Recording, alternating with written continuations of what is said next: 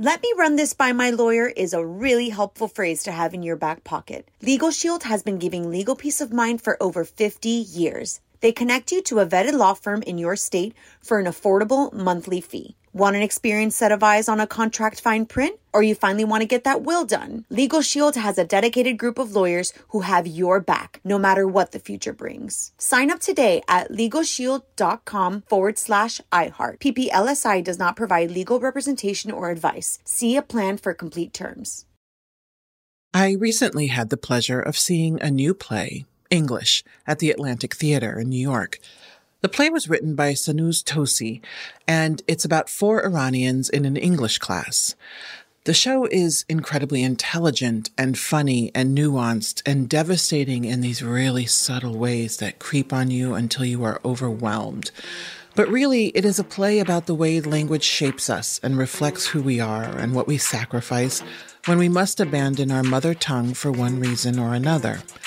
If you can see English before it closes in mid-March, I encourage you to do so. It's an absolutely wonderful play. It's necessary and incredibly timely, as some of the best art is.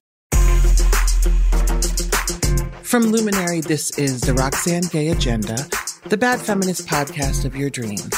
I am Roxane Gay, hopefully your favorite bad feminist. On this week's agenda, taxes. It's that time of the year. Like most people, I do complain about my taxes, but I do so while recognizing the importance of them. Each time I get that tax bill, I spend a few minutes wondering why I have the most scrupulously honest accountants in the world, and I jokingly or not so jokingly ask them if they've even bothered to look for any of the loopholes I'm always hearing about in the news. And then, of course, I resume being a mature adult, and I just pay my damn taxes, which is around 37% of my income. And you know what? That's absolutely what I should be paying, if not more. We are all individuals together, but we are also citizens of a country, and that country needs money to function. Infrastructure matters, and we often take it for granted because it's just there and it works most of the time. The roads that we drive on, the water we drink, the air we breathe, the food we eat, the schools we send our children to, and so much more are funded in large part by our taxes. Of course, a lot of our taxes, in fact, the majority of our tax dollars, go to things that many of us, especially me, have no interest in supporting. The police, incarceration, the military, and politicians who are often independently wealthy and still draw a check on our backs. Everyone is going to have something they don't want their taxes to pay for, so it's probably simpler for everyone to just pay their taxes with the understanding that you really don't get to choose what you pay for, but everything you need will be paid for. But our tax code is encoded with inequity. The ultra-wealthy don't pay their fair share by any stretch of the imagination. School districts are mostly funded locally, so the wealthier the tax base, the more funding the school receives, a system that essentially leaves scraps for impoverished communities. Health insurance is tied to employment, and there is a vigorous political disinterest in moving to a single-payer healthcare system. All of this has me wondering what an equitable tax system might look like and what it would take to achieve such a thing.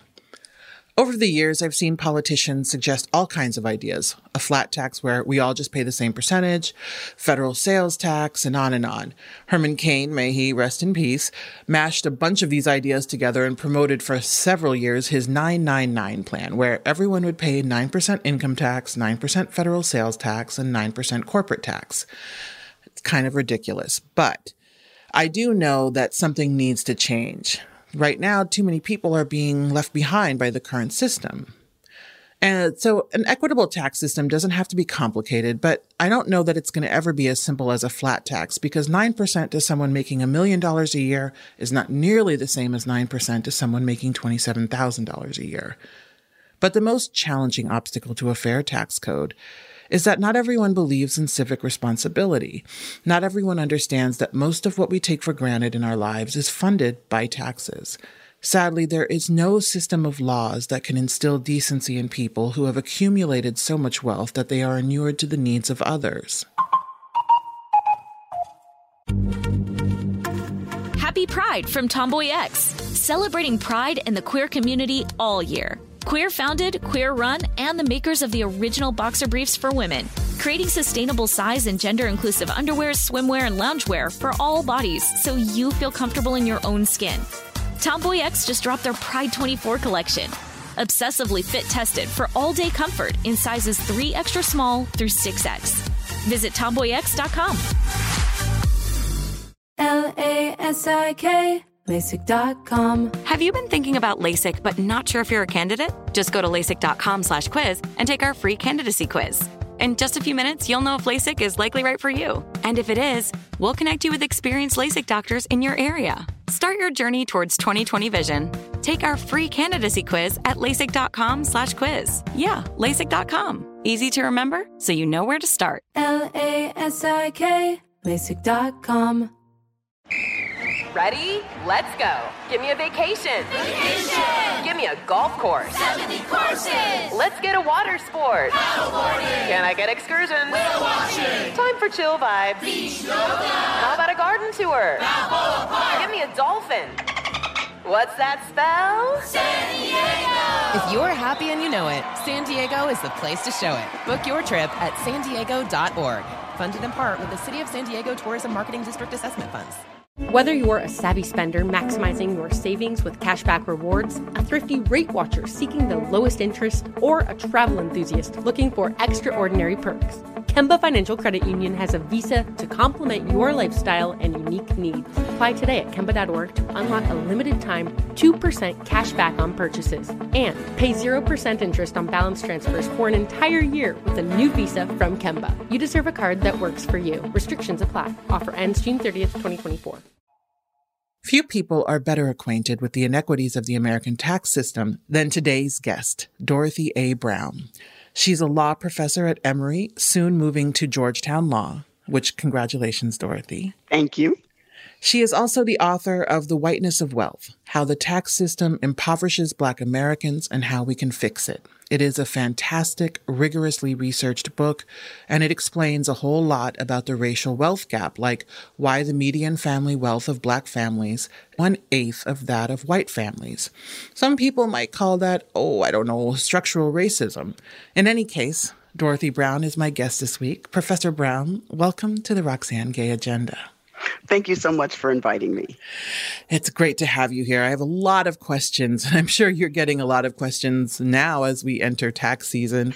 So you grew up in the Bronx. The South Bronx. The South Bronx. In fact, that's where my parents lived when they first came to the U.S. And I know that you were growing up in the Bronx during the 60s and 70s at a time when the Bronx had pretty much been abandoned by the rest of the country. Yes. What was going to school in the Bronx in the 60s and 70s like, and how did that prepare you for a career in academia?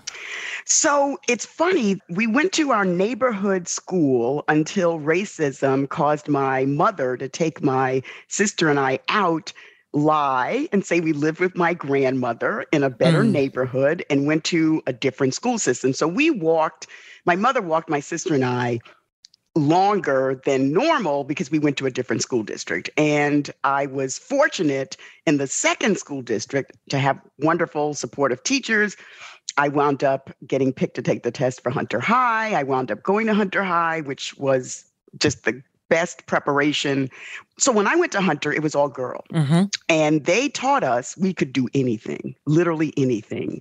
So I went there thinking I was going to be a lawyer. I left there thinking I was going to be a lawyer. And I left there with a fortitude that nothing was going to stop me because they taught us we could do anything, right? So I always joke that I worked harder in high school than I did college because I think I did. Yeah. I did the same. I talk about that a lot because high school was, in fact, harder than college. It really was. And when I went to college, I took a tax accounting course. I majored in accounting because I wanted a profession in case law didn't work out. Mm-hmm. And I knew being an accountant would enable me to make enough money to pay a car note and my rent. But when I took a tax accounting course, I thought, that's it. I want to do tax law. So I went to law school, and then my professor got me a job clerking for a tax court judge. I wound up working at the firm, representing investment bankers. I got hired by a client and became an investment banker. And then I went to work at HUD in DC. And then, because I didn't want to do anything I had ever done, I decided to try law teaching. Wow. That is kind of a winding road into academia. Really? And it's, what interests me a lot about your work is that the tax code is not glamorous. It is not interesting. I mean, on the surface. Oh, I can end the conversation when someone asks me what I do. And I'm like, oh, I'm a tax lawyer. Bye. And they're probably like, they run away. That's good. And so one of the things that was so engaging about your book is that you made tax law seem like fucking interesting. I was just like, a word? Like, I had not thought about all of this. Yes. How have you sustained years and years of interest in tax law? So I think of the Internal Revenue Code, which is the tax statute. I think of it as a puzzle. My job is to get through the puzzle with whatever outcome I want. So when you represent the private sector, your outcome is to get your client to pay lower taxes. Mm-hmm. When I then decided my mission was to write about race and taxes, then it became really exciting because the IRS and the Treasury don't publish statistics by race. So I became a detective, and that's kind of fun. You're looking under rocks, you're looking in corners, you're looking everywhere you can to find something that would enable me to look at the racial implications of tax policy. And I started that in the mid-90s, and I'm always surprised it's there too. It's there too. Wherever you look, it's there. So I think because I didn't just look at tax as a puzzle, because I added the racial implication element, it kept it really exciting in more ways than one. One of the things that has always guided my work is to do things that other people haven't been doing. So why wasn't race and tax law already a subject when you really started to do this kind of research? Honestly, I went into tax law because I thought it had nothing to do with race. So let's start with me, okay? Mm-hmm. I grew up in the South Bronx. I dealt with racism. I didn't want to deal with an area of the law that was also dealt with racism. And I'm like, oh, tax law, that's it. It's green. That's the only thing that matters. It's not about race. It's about the color of money. So I'm at my desk teaching, and I'm taking a break because one thing I know this particular day, I don't want to read anything about tax. Mm-hmm. I want to read something that has nothing to do with tax. And I found this law review article written by a mentor, and the article was about developing a Black legal scholarship. And the author was arguing, no matter what area of law you teach, you should look to see if there are racial implications. In effect, he was making the argument that Black law professors owed our people that kind of analysis. So I'm still thinking, this don't have anything to do with tax. Mm-hmm. I get to like 2 pages from the end, and he says, well, how do you know there isn't a race and tax question if you don't look? And I went, what? Race and tax? And I picked up the phone and I called him and I said, I don't know what I'm going to do, but I'm going to do something. So it was this article that piqued my interest, and lots of other people read the article, but it didn't pique their interest, right? Because people tend to think, there's this myth that the academy is full of woke left folks, right? Yes. The truth is it's full of left folks who aren't good on race. So what those people did was think it had to do with class, but nothing having to do with race. So I faced a lot of opposition when I started writing about race and tax. But, when you're born and raised in the South Bronx, you have lots of white folks telling you what you can't do. So like, next, right? So I just stuck with it. But it was my determination to follow up on what my mentor had suggested. Go look. And this is what you found. And this is what I found. It's everywhere. It's everywhere. Yeah, that was truly eye-opening. I read a lot of, especially when I'm doing research, I read a lot on the Kindle so I can highlight. And there were pages that were just pink. There's so much there. So let's talk a little bit about some of these racial disparities that you get into over the course of your book. Let's start with net worth. What does that mean for people who aren't financially well-versed? And how does net worth differ for white Americans and Black Americans? So net worth is the difference between the value of the property you own and the amount of the debt you owe. Mm-hmm. So the difference between what you own and what you owe is your net worth, how much you have at your disposal to be able to meet an emergency, to be able to invest, to be able to give money to your children, to your extended family. So what we know is Black Americans have lower net worth than white Americans. What Black Americans own minus what we owe does not leave us with often a positive, much less very much of a positive. So if Black Americans have less net worth, how then does the tax code exacerbate that problem? Because of how the tax code operates. So you started by saying your tax rate was 37%, which is what I would, your marginal tax rate. And what do I mean by that? Roxanne's last dollars are taxed at the highest tax rate, which is 37%. So you say, I'm like, of course it is, because you're taxed on your labor. The code discriminates against labor and in favor of capital. So if your same dollar amount of income came from the stock market, your tax rate would at most be 23.8%. So we have this bias against labor and in favor of capital. And we know that most workers have most of their income from labor. And certainly it's true of Black workers. So one piece of the puzzle is how income from labor is taxed versus income from capital. But it's worse than that. What my book shows is that when white and Black Americans do the exact same thing, get married, buy a home, go to college, have a job, tax law advantages how white Americans do the behavior and disadvantage how Black Americans do the behavior. That's like really? Yeah. The injustice of it staggered me as I was reading your book, because I thought, and one of the people that you interview says this, like, how am I ever going to get ahead? Yes. And that's a family making a great middle-class income. Yes. In some communities, an upper middle-class income in Atlanta, Georgia. Yes. Like $109,000 a year. Yep. Who can not really get ahead and who are in many ways being punished for being married, as your parents were. Absolutely. And there's this conservative trope that, well, you just marry your way into poverty. It's like, not if you're Black.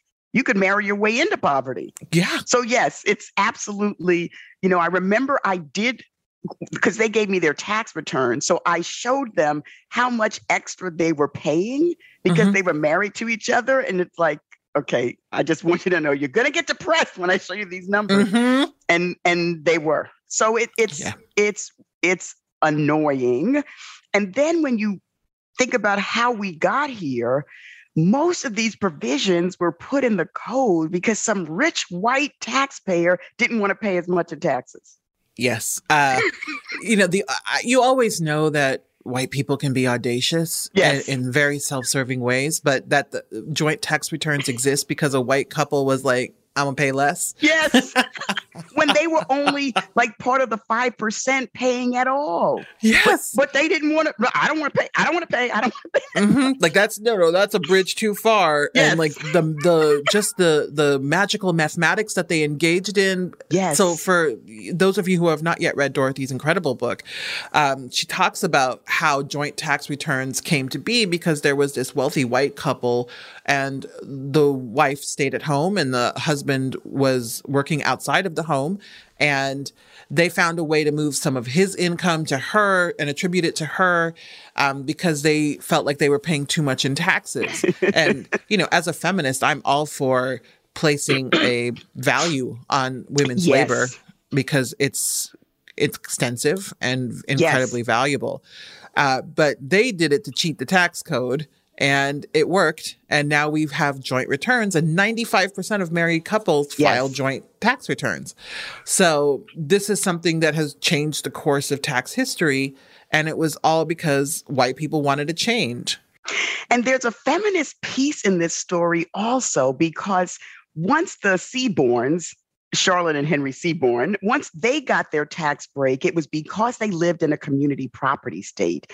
And she legally had a right to half of the income. Well, if you didn't live in a community property state, no tax break for you.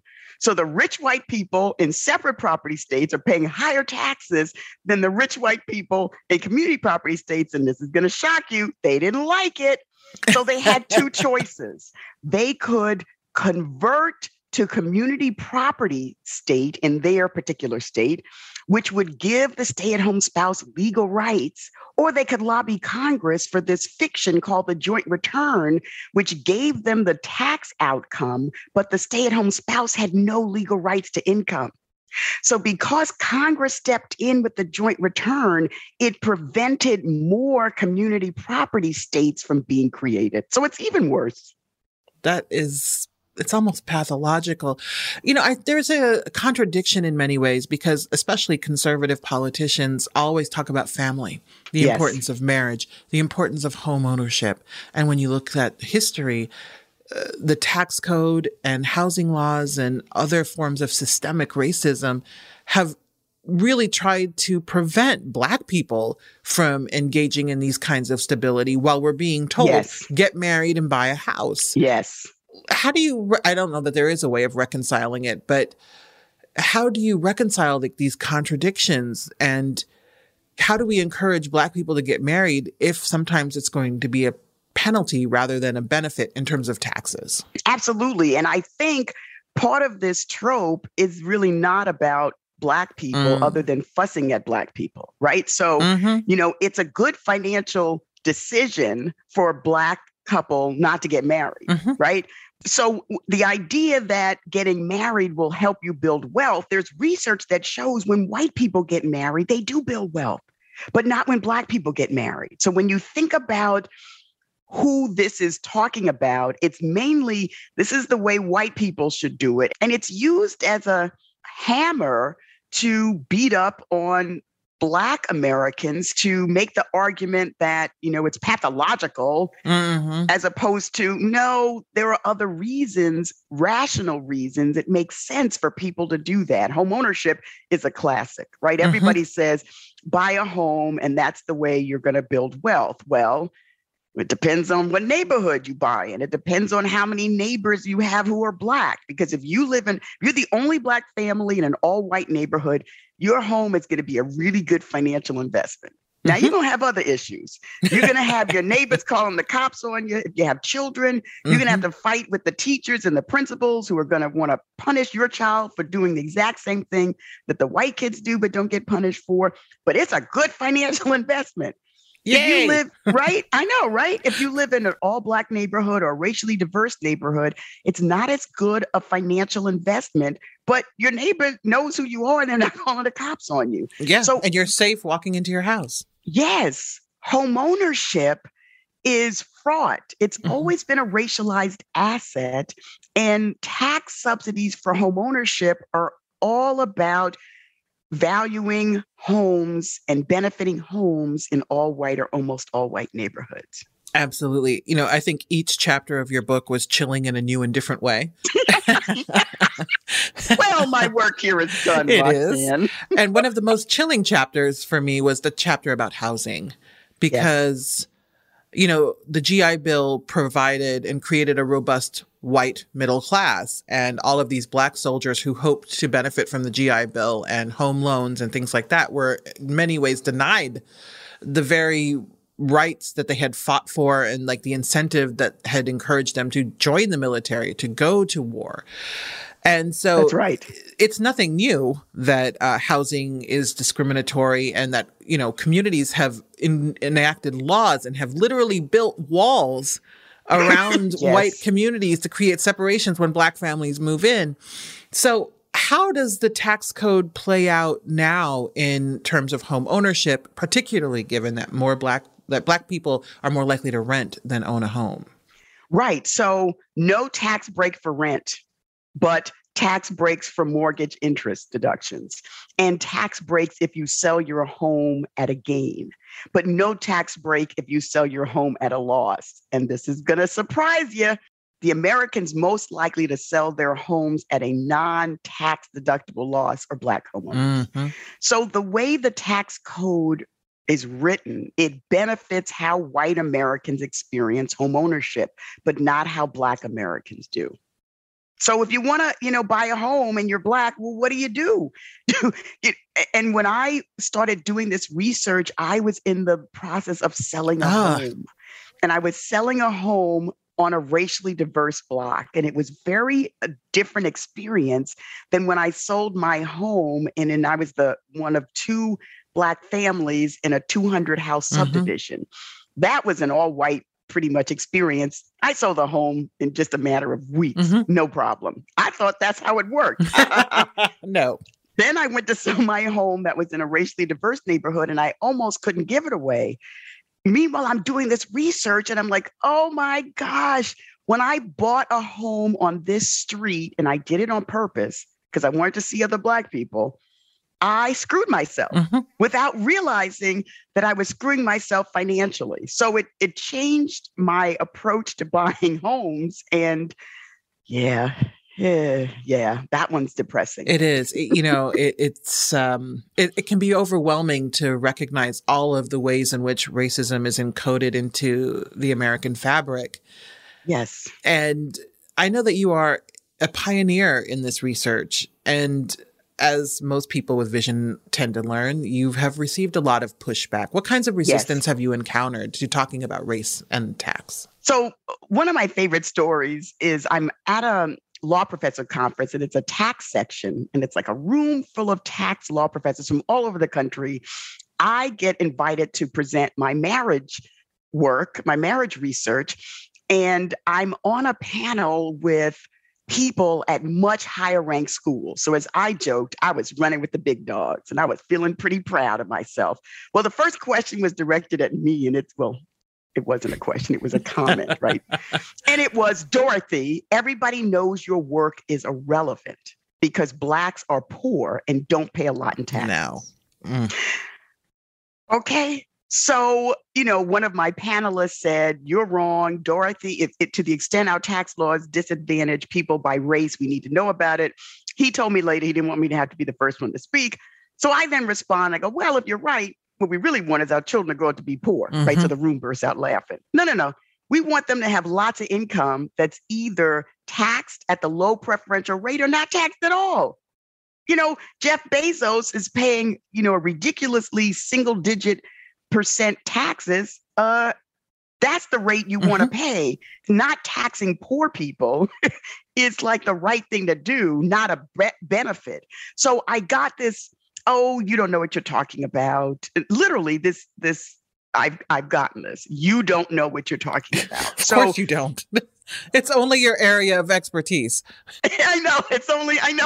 I got told that I wasn't a tax person, that I was a racial justice person, because apparently those two can't go together. So most tax law professors, we look at the demographics, they're typically white, they're typically male. And just like I went into tax law thinking it had nothing to do with race, so did they. But they are much more dug in than I am, right? So now that the book has had some success, oh, well, suddenly people are rethinking whether race has anything to do with tax, and Dorothy had a vision and blah, blah, blah, blah, blah. So yeah, people are coming out of the woodworks. Oh, yes. Well, as you know, I supported you. Well, no, you didn't. I was there. I hope you have a long memory, because I tend to have a very long memory for really these things. Do. Like, oh, no, that's not what you said on May 17th, 1994. What you said was... They have the receipts. Exactly.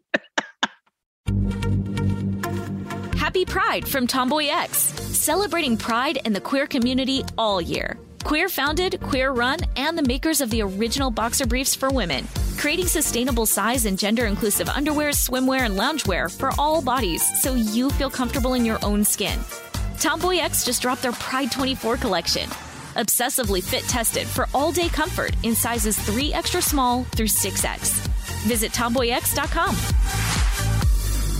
LASIK, LASIK.com. Have a ton of questions about LASIK? You're not alone. That's why we created LASIK.com. One place where you can go to find every answer to every question on your mind. Like, how much does LASIK cost? How long does recovery take? How do I find a doctor? If you've been thinking about LASIK, go to LASIK.com now. Yeah, LASIK.com. Easy to remember, so you know where to start. LASIK, LASIK.com. Ready? Okay. Give me a beach. Beach. Give me great food. Tacos. Give me adventure. Hiking. Give me a date night. Sunset cruise. Give me some smiles. Cheese. Give me more beaches. Beaches. What's that spell? San Diego. If you're happy and you know it, San Diego is the place to show it. Book your trip at sandiego.org. Funded in part with the City of San Diego Tourism Marketing District Assessment Funds. Whether you're a savvy spender maximizing your savings with cashback rewards, a thrifty rate watcher seeking the lowest interest, or a travel enthusiast looking for extraordinary perks, Kemba Financial Credit Union has a visa to complement your lifestyle and unique needs. Apply today at Kemba.org to unlock a limited time 2% cash back on purchases and pay 0% interest on balance transfers for an entire year with a new visa from Kemba. You deserve a card that works for you. Restrictions apply. Offer ends June 30th, 2024. Do you ever feel hopeless given the nature of your research and what you've learned over the years about systemic racism as part of our tax code? Yes, but I'm a pretty relentless person, right? I stuck with this project over 2 decades. So, just getting a no every now and then doesn't stop me. So, my mission is to get the IRS and or Treasury to publish statistics by race.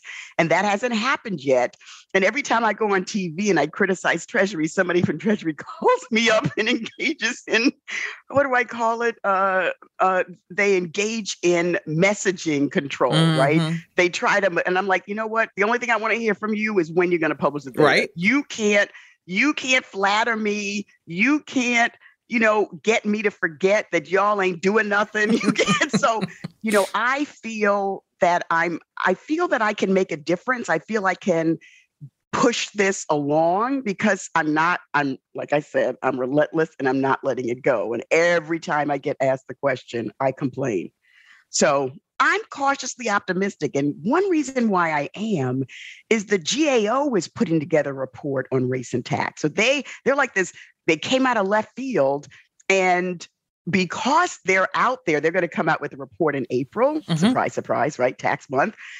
The Treasury in December started making noises. Oh, well, we're going to do something in this area. They had a press release. They've hired a counsel on racial equity, blah, blah, blah, blah, blah. And I think it's because they didn't want the GAO to beat them. I mean, after all, whose expertise is tax? It's Treasury. Why is it the GAO can get it together and you can't? So I'm cautiously optimistic that as more and more attention gets drawn to this issue, they're going to be forced to do something about it. And especially given President Biden signed a racial equity order a year ago, January, and it said government agencies are supposed to disaggregate data by race. So did he not mean it when he said it? Right. Because y'all are acting like he didn't mean it. Okay, well, which is it? Did he mean it and y'all are AWOL, or did he not mean it? And then we need to call him out on that, right? So we're in the phase of the rubber is about to hit the road. Speaking of the rubber hitting the road, I know that like many Black scholars, you started getting a lot more calls from journalists after George Floyd's death when all of a sudden people cared about race again. Yes. Why do you think that your work finally started to get recognized in that moment? That's a question that I wonder. I have pitched more race and tax stories over the years that were just ignored. And I think with the book coming out, it's forced people to have to grapple with the issues in the book. So it's one thing for an academic to write law review articles that nobody reads. Yes. Okay. It's another thing to write a book that people in the public are reading and starting to ask questions about. So post George Floyd, we were in a moment where business and tax reporters were looking about how does race and tax play a role. And shortly after in the middle of the summer of 2020, Senator Sherrod Brown, for example, opened a Senate Finance Committee. His remarks in the Senate Finance Committee hearing were, we haven't really talked about race in tax, and we need to do that. I fell off my chair. I can only imagine, oh my God, finally, it's my time.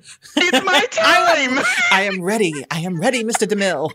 I am ready for my close-up. Exactly. So it was like this convergence of events. And as people teased me, my book had impeccable timing. And to be clear, we did not plan it this way. Mm-hmm. It just happened that way, as sometimes books do. That it does happen. I happened to publish an anthology called Not That Bad, about sexual violence and rape culture. And it came out during the year of Me Too. And people were like, so did you plan this? I'm like, did I plan the amount of suffering that had to go into making this book with these 30 contributors? No, I did not. Exactly. And is it good luck? No, but it is just coincidence in a way that was fortuitous for expanding the conversation. Yes. Right. Sometimes you just are in the right place at the right time for the wrong reason. Yes. And the book met the moment, right? Yeah, absolutely. Beyond race, what else needs to change about the tax code? And given that politicians have floated all kinds of proposals over the years, have any of those proposals resonated with you and made you think this might be the way to go? Okay, so I love Senator Wyden's billionaire tax. Mm-hmm. To say I love it is really an understatement. It doesn't do service to how fond I am of it. Why? Because because billionaires, actually a billionaire tax would almost be 100% race-conscious tax, right? Because most of the billionaires in America are white, and they're not paying taxes, and they should. We have a progressive tax system, which means as income increases, so should your tax bill. But as we see, the wealthiest among us pay the lowest tax rates. So the billionaire tax plan, which is very popular, and I actually think we have a shot with a different Senate of getting it done, that we had this conversation and it went away, but Senator Wyden isn't going away. He's continuing to push it, and I think it's going to come back. So flat tax, no. Bezos should not be paying the same tax rate as his warehouse workers, although right now he's paying less, but I digress, right? So perhaps the same rate would be an improvement, but I digress. So I, for a period of time, I thought maybe the flat tax was the way to go. And then I realized it's just wrong. It's what you said earlier. It's just wrong for someone who's making $1 million to pay the same tax rate as someone making $27,000. That's just wrong. It doesn't make sense. No. So we need to keep our progressive tax system. We just need fewer loopholes. We need to tax income from labor the same way we tax income from capital. Something we had with the Reagan Tax Reform Act of 86.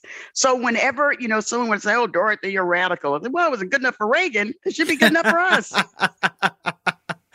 I mean, and he's like the crown prince of conservative finance. And so like if your dude is okay with this, then why are you not okay with this?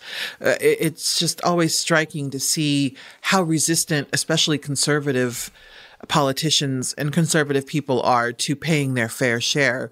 Yes. So what's next for you in terms of your research?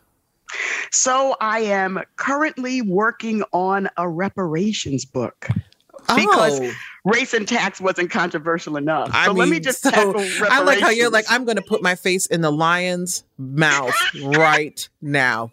Go on.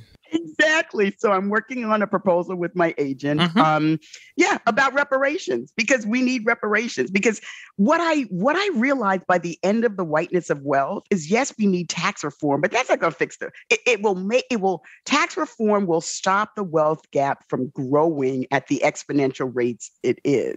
But in order to fix the racial wealth gap, we need reparations, period, full stop.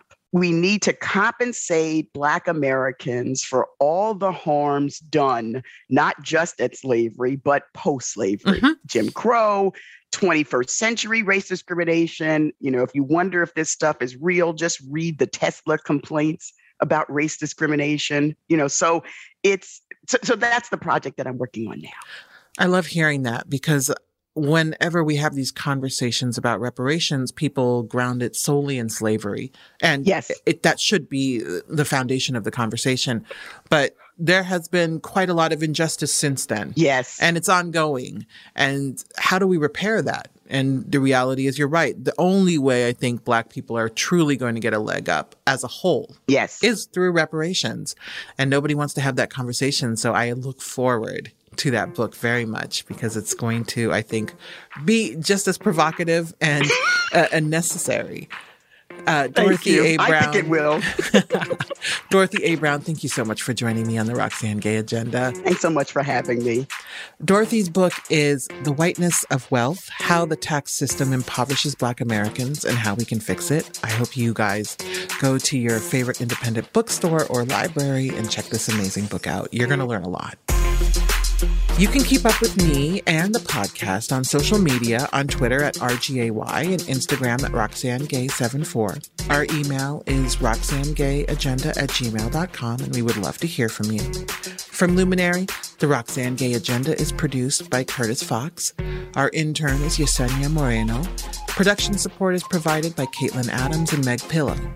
I am Roxane Gay, your favorite bad feminist. Thank you for listening.